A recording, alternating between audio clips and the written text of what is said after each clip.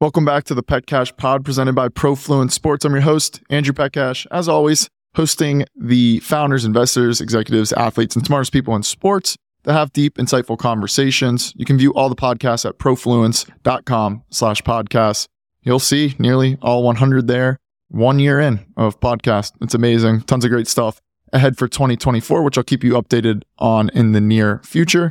But anyway, great podcast. Today we had two co-founders on, Griffin and Jared. They are from the program NYC, building a super cool facility all around bringing the best basketball talent and potentially other sports and beyond into a central facility, potential prep school, tons of content and merch and all these other opportunities. Super insightful, tons to learn. If you're in basketball, this is a must listen in my opinion. If you do anything around youth sports or even just like locations or facilities or anything in that. And if you know people, if you're listening and you know people that are, send this to them. But anyway, let's dive right in the program NYC.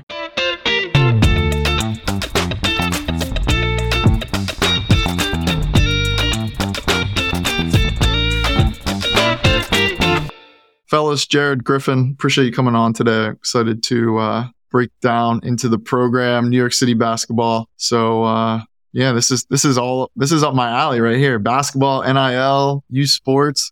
So thanks for coming on. Hi, guy. Good to be on, Andrew. Thanks you for having us. We're gonna have to get a program Aces game too. That just came to my mind. We'll have to get some. We talked about it. Yeah. We'll get some set up there. But anyway, we'll get back to that. People will know what we're talking about a little bit more. But give us quick backgrounds on yourselves, how you met each other, and then the inspiration to build the program, which we'll get into all around a facility and team in the New York City area. Our meeting story is Griffin's favorite, so I'll let him jump on that one. Yeah, man. So Jared and I are lifelong childhood friends. He dropped 40 points on me in an 8th grade Upper East Side rec league game. I always joke he was Caucasian Rajon Rondo. He was just no jump shot, but couldn't stay in front of him. It was very tough to guard. So resented him for dropping 40 on me in front of my mom and family and friends for a couple of years, but always really loved him as a person and, was one of my really, really good friends that I always kind of felt more like was a brother to me than just a friend. And so we stayed in touch over the years and, had this idea a decade ago that something was missing in the New York City basketball market. And we were a little bit young to know exactly what that was or what we were doing. And then we reconnected a couple of years ago, almost 2 years to this day at a wedding, sat down to lunch the next week, kind of looked at our respective networks and skill sets and saw the same hole in the New York basketball market and, humbly kind of said, why not us? Why not now? And, really the premise is pretty straightforward, right? New York City was the Mecca for basketball for 50 plus years. If you turned on a Big East or ACC game 20 years ago, it felt like half the players on the court, at least the point guards,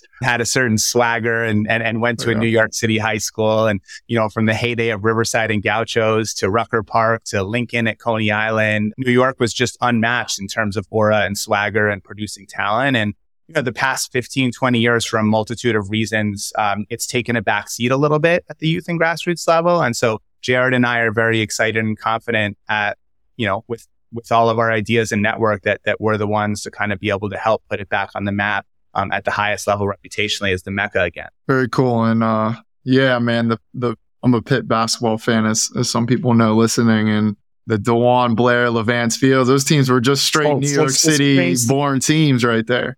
It's crazy because I was like, I'm rambling too much. I'm not going to go into this analogy, but Levance, I remember 15 years ago, and I'm aging Jared and I, but we were watching the Sweet 16 and Pitt was playing Xavier and Levance was like, and Levance has beaten many of my Rucker and Dykeman streetball teams over the years. But I remember Levance was like, he took a deep three early in the shot clock and he wasn't known as a 3-point shooter and he hit it to beat Xavier. And I remember he got interviewed on CBS right after and she was like, you're a 20-something% 3-point shooter. What made you take that three and know you're going to make it? And he said, I'm from Brooklyn. If I miss that three, I'm not going home. And that was Jamie Dixon and Pitt, and he only recruited in New York. So you know well what the heyday was and what Jared and I are bringing. Yeah, I mean them beating Duke and Levance in that shot too. Yeah, it's Those were the days, the Big East days. It's that New York swag specifically with point guards, which I identify with, since that's really the height limit of what I was capable of. But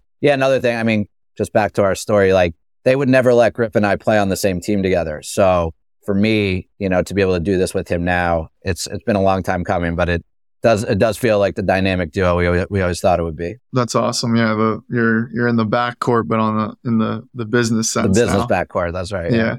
Now you mentioned some things brought down or slowed down this New York basketball progress, taking away. What kind of happened over the last 15 years, or what are some of those factors that have caused it to not be what it was, 10, 15 years ago? Yeah, I mean, I'm happy to take a stab at it, and Jay, back me up with anything I miss. But I think it's a multitude of factors, and it's not all just a condemnation of New York as much as it is praising other states and markets that have done a great job, right? I think other states, California, Georgia, Texas, they're producing some really high level kids now. I think looking internationally too. I was looking at the mock draft for next year, and I think half of the lottery picks, right, are projected to come from, France and Australia and Europe. And so there just aren't as many slots, right, for American born players as there used to be. And which is a good thing. The sport is global now. And I think, also a little bit of saturation of the AAU market in New York. I think when Jared and I were growing up, you either were on Riverside, you were on Gauchos, there was 30 spots and 300 point guards trying to get on. And there was a certain fierce competitiveness that, maybe there's more teams, right, than there are players the last few years. But, also prep school, right? I think that, kids grow up here, and then when they leave at 14, 15 to go to school in Massachusetts or North Carolina or Florida, you kind of lose touch a little bit and you don't remember them quite as well, the New York story. And then you see them 5 years later on March Madness dropping buckets and you're like, oh, he's from New York. That's right. Yeah. But I think that's kind of a really real thing. And then finally, just, I think we had probably a 15, 20 year period from when Ron Artest and Lamar Odom last really made it, where some of our sort of can't miss prospects, I don't want to say missed, but took alternate paths, right? And so maybe that next generation didn't see those success stories quite as much or get recruited quite as much based on that. So those are sort of some of the theories. And I think Jay, jump in with whatever I missed. Yeah, I mean, I think Griffin nailed it. I would say that, to second what he was saying, kids identifying being from New York hasn't been the same. Like Griffin saying, like 14, 15 years old, oh, you're going to Montverde, right? Then when you go to college, they're saying, oh, that's where you went to high school, right? So you kind of miss that narrative. Oh, he was actually, brought up in New York, right?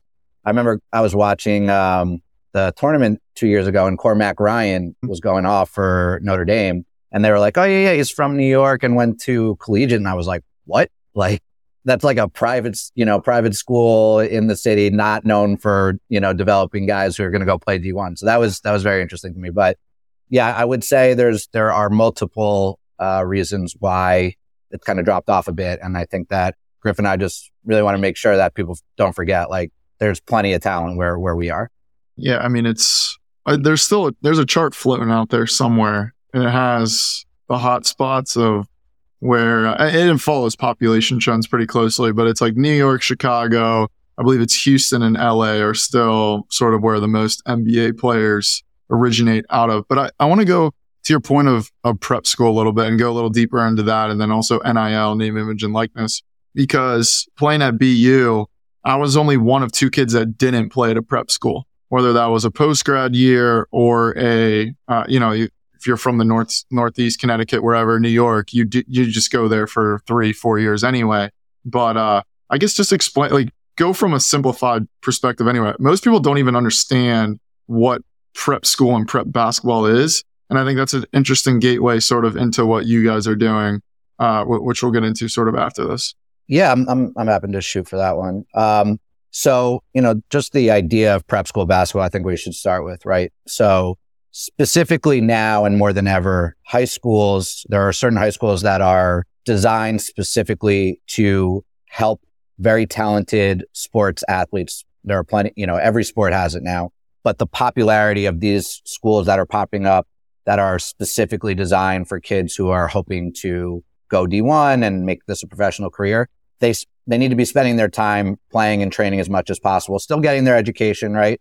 But that is very hard to do at a regular high school. I would say that IMG really was kind of like the blueprint for how this is supposed to go, and a bunch have popped up since. But the other thing is, you look across in Europe, right? The soccer academy model is brilliant and it's worked for years. I feel, and we've talked to people in the NBA, that is eventually what's going to happen with these NBA teams. They'll actually start creating their own academies where not only are they teaching basketball, but there'll be some sort of educational, aspect to it, right? And so, as Griffin has said before, there isn't really anything like that in New York, right? You got a few, Lawrenceville, Joakim Noah went there, Long Island Lutheran's got some kids now, but definitely no spot where you'd be like, oh yeah, that's the place where these kids should be going right now, right? And it's a large part of our premise is if we could get these kids to turn and stay and look in at home, like we would have an incredible group of kids and be pretty, I think be on the national map pretty quickly. Yeah. Now leading into that, and I appreciate the explanation, because it's wild. You talk to people from the West Coast or Midwest, they're like, wait, prep school? What? And you're like, yeah, like it's a huge number one business, because a lot of kids, you either get a scholarship to go there, you're paying 50, 60,000 a year. But, and let me just go a little deeper too on it. There's a lot of really smart kids that are going to that prep year to try to get into an Ivy and get their ACTs, SATs up, or it's the athletic side. So it's almost all athletes are really high academic, and you could be in a cabin in the middle of Maine. But like you said, bringing it now down to the big cities. So going off that now, the program, what are you guys building? Obviously, you sort of mentioned it here and there, but give us the high level overview of all the different scopes of it. For sure. So definitely, I think, first and foremost, a big gap that Jared and I see in New York, when we go to other cities and other markets like Phoenix and LA, there's sort of one or in a lot of cases, multiple training hubs, right? State-of-the-art facilities where, if I want to get better at my game, that's anything from not just 5-on-5, but strength and conditioning, diet and nutrition, film study, form shooting, right? Recovery. There's something available, right, to kids. And in New York, I think because of how tricky the city is and however many skyscrapers and however few miles of bedrock there are, it's tricky to find the space to have those kind of centralized facilities and hubs. So, kids are very oftentimes having to go to one borough or neighborhood, right, just to get shots up, and another one for strength and conditioning, and another one for recovery. And so Jared and I felt like if we could bring all the different components that go into being a successful modern day basketball player to one place, and then all the best coaches and administrators, right? The same thing for coaches and trainers. They're often very scattered in New York. If we can create one central curriculum where they can all contribute what they're the best at in one central place, we felt like that would be a big step toward giving our kids what they need to get back to the higher levels again. So the first year or two is really going to be focusing on what is that training center and what is that training program, where a kid who's just getting introduced to the game, right, that, may only want to play it recreationally, all the way up to a kid who's been in EYBL for 2 years and is looking to go mid or high major. We have a spot in our facility and we have an offering for you.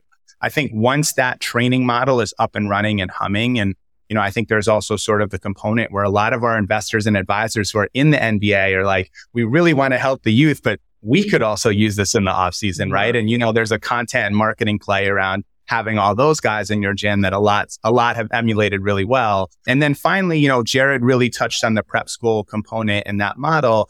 I think with high school basketball now, in a good way, there's so many different routes you can take, right? You can go to a Northeast prep school. You can go to a specialized league like OTE. And so, we want every kid in the New York area to do what's best for him and her. But we really feel like if we had an academy team and a prep school component right here in the city that gave kids 24/7 access to training and allowed them to go compete against Montverde and Sierra Canyon and be seen at the highest levels and brush shoulders with guys like Carmelo Anthony and Chris Mullen and other investors we have, a lot of kids might really want to stay in New York, right? And sort of help put us back on the map, that team in particular. So really training facility in years 1 and 2. And really ultimately the goal is to do our diligence to eventually offer that academy and prep school solution to kids right here in the 5 boroughs. Yeah, it's awesome. And we've even seen in Pittsburgh, not many prep schools, but I think you both will appreciate this story. A few years ago, I don't know if he's a billionaire or what, but his kid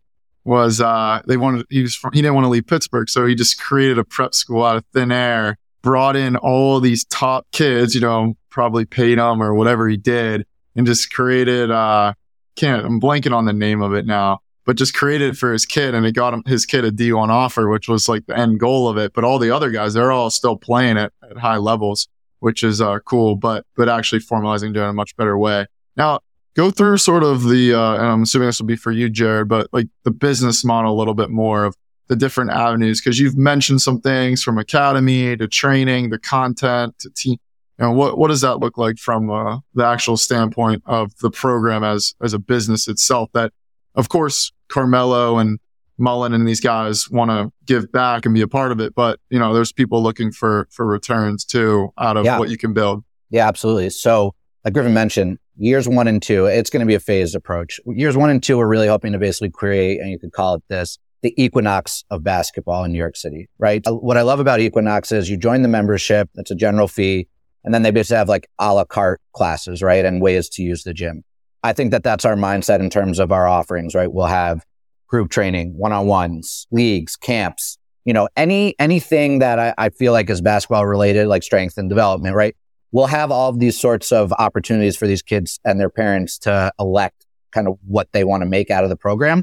And the idea is, we'll hopefully get 300 families paying, a few $1,000s, for general admission to the gym. And then, as we said, like your a la carte program is really whatever you want to make it. We also are developing our own curriculum that we're going to be, going to call the program. That's still kind of being hashed out. But so those first 2 years is really about, getting kids in the gym, getting families, creating the buzz, right? Really making this place cool. And then down the road, the academy, like Griffin said, is our North Star, but other revenue streams that we think go along with the training model, right? We're creating content now. We hope to have sponsorship around that stuff. Once the gym's up and running, we've spoken to a lot of D2C brands who want to activate, right? So the, Hyper Ice, for example, is going to build out our recovery room and do a lot of it in kind for us. And that's smart for them, right? They get these kids in their chairs, pictures, like the whole thing. So I would say, years 1 and 2, very focused on this training facility model. And then, we hope that we'll be in a good spot to start the, the school aspect. And you mentioned earlier, Andrew, like IMG, these kids are paying $50,000 to go there, right? They have 8 basketball teams. One team is all scholarship kids, and they're all going to play at Duke, Kentucky, et cetera, right? It's the other 7 teams that's the most interesting, right? Like they're smart kids. They might be good at basketball, but what they're shooting for is a great education or potentially to walk on at an Ivy or a D3, right?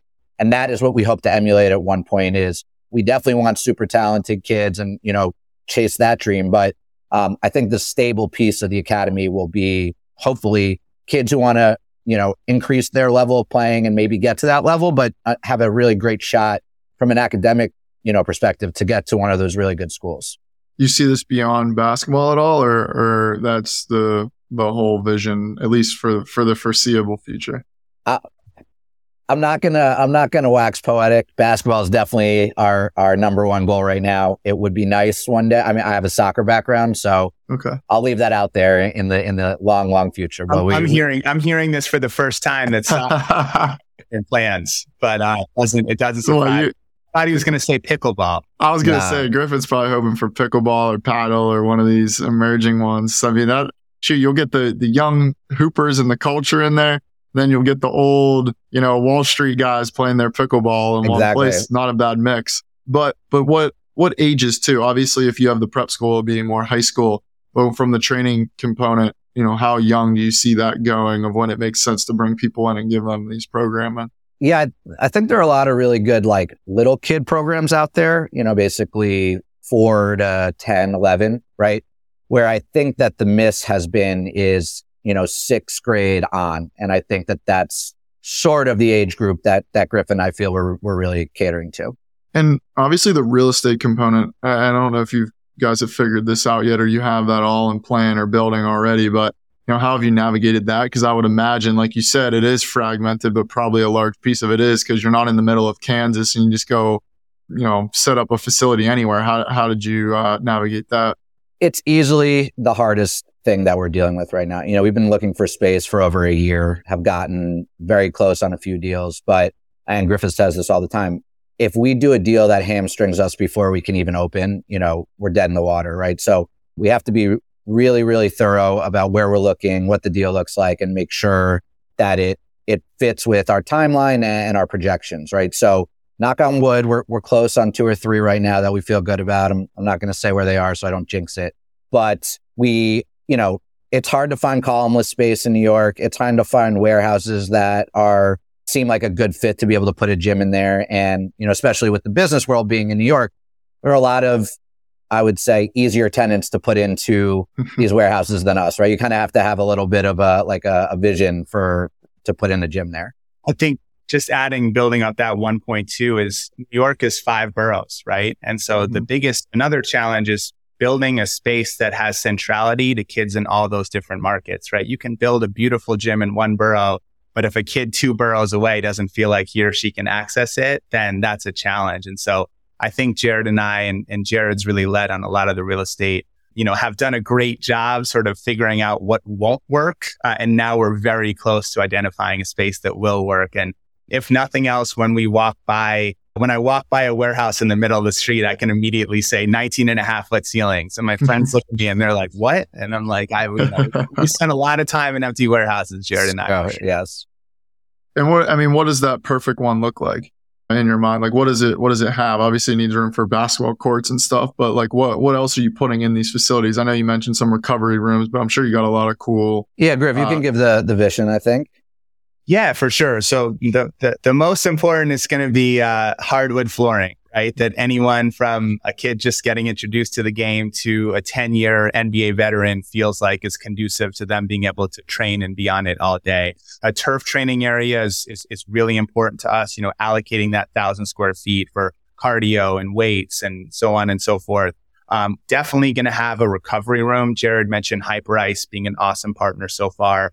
Made some really exciting drawings. So, being able to provide that, to high school age kids, that's something you typically see in NCAA locker rooms, right? So having that recovery is really key to us. Juice Press is another one who does a great job with retail at Equinox and other, really elevated gyms. And they're going to come in and kind of build us out a juice bar. So when kids walk in the gym, they'll be thinking about eating and drinking a little bit healthier, right? And sort of how to carry yourself that way. And then I think content and film, right? Not only for guys like JJ Redick, they want to come host a podcast episode there, right? Or if we want to film a mini series there, but also being able to tell a kid who's 14, 15 years old, hey, we just got shots up for an hour. You just had a 2-hour game. Let's sit down and let's really dissect and go through what that looked like on the film. So we can fit all that and then kind of making it sort of like a museum of sorts for New York basketball. So Jared and I have talked to a lot of our NBA investors and advisors about having their famous high school jerseys, right, in the rafters at the gym and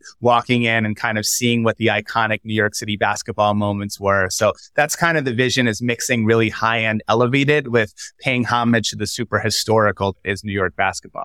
Very cool. Yeah, it's awesome. I can't wait to, once you guys find it, to get out there and hang out. We'll see how good your jump shot really is. You call me my accolades, so we'll find out. We will see. And I'm assuming you'll have a few guns in there to get the shots back, like I should probably say like shooting machine guns, not guns. We'll do.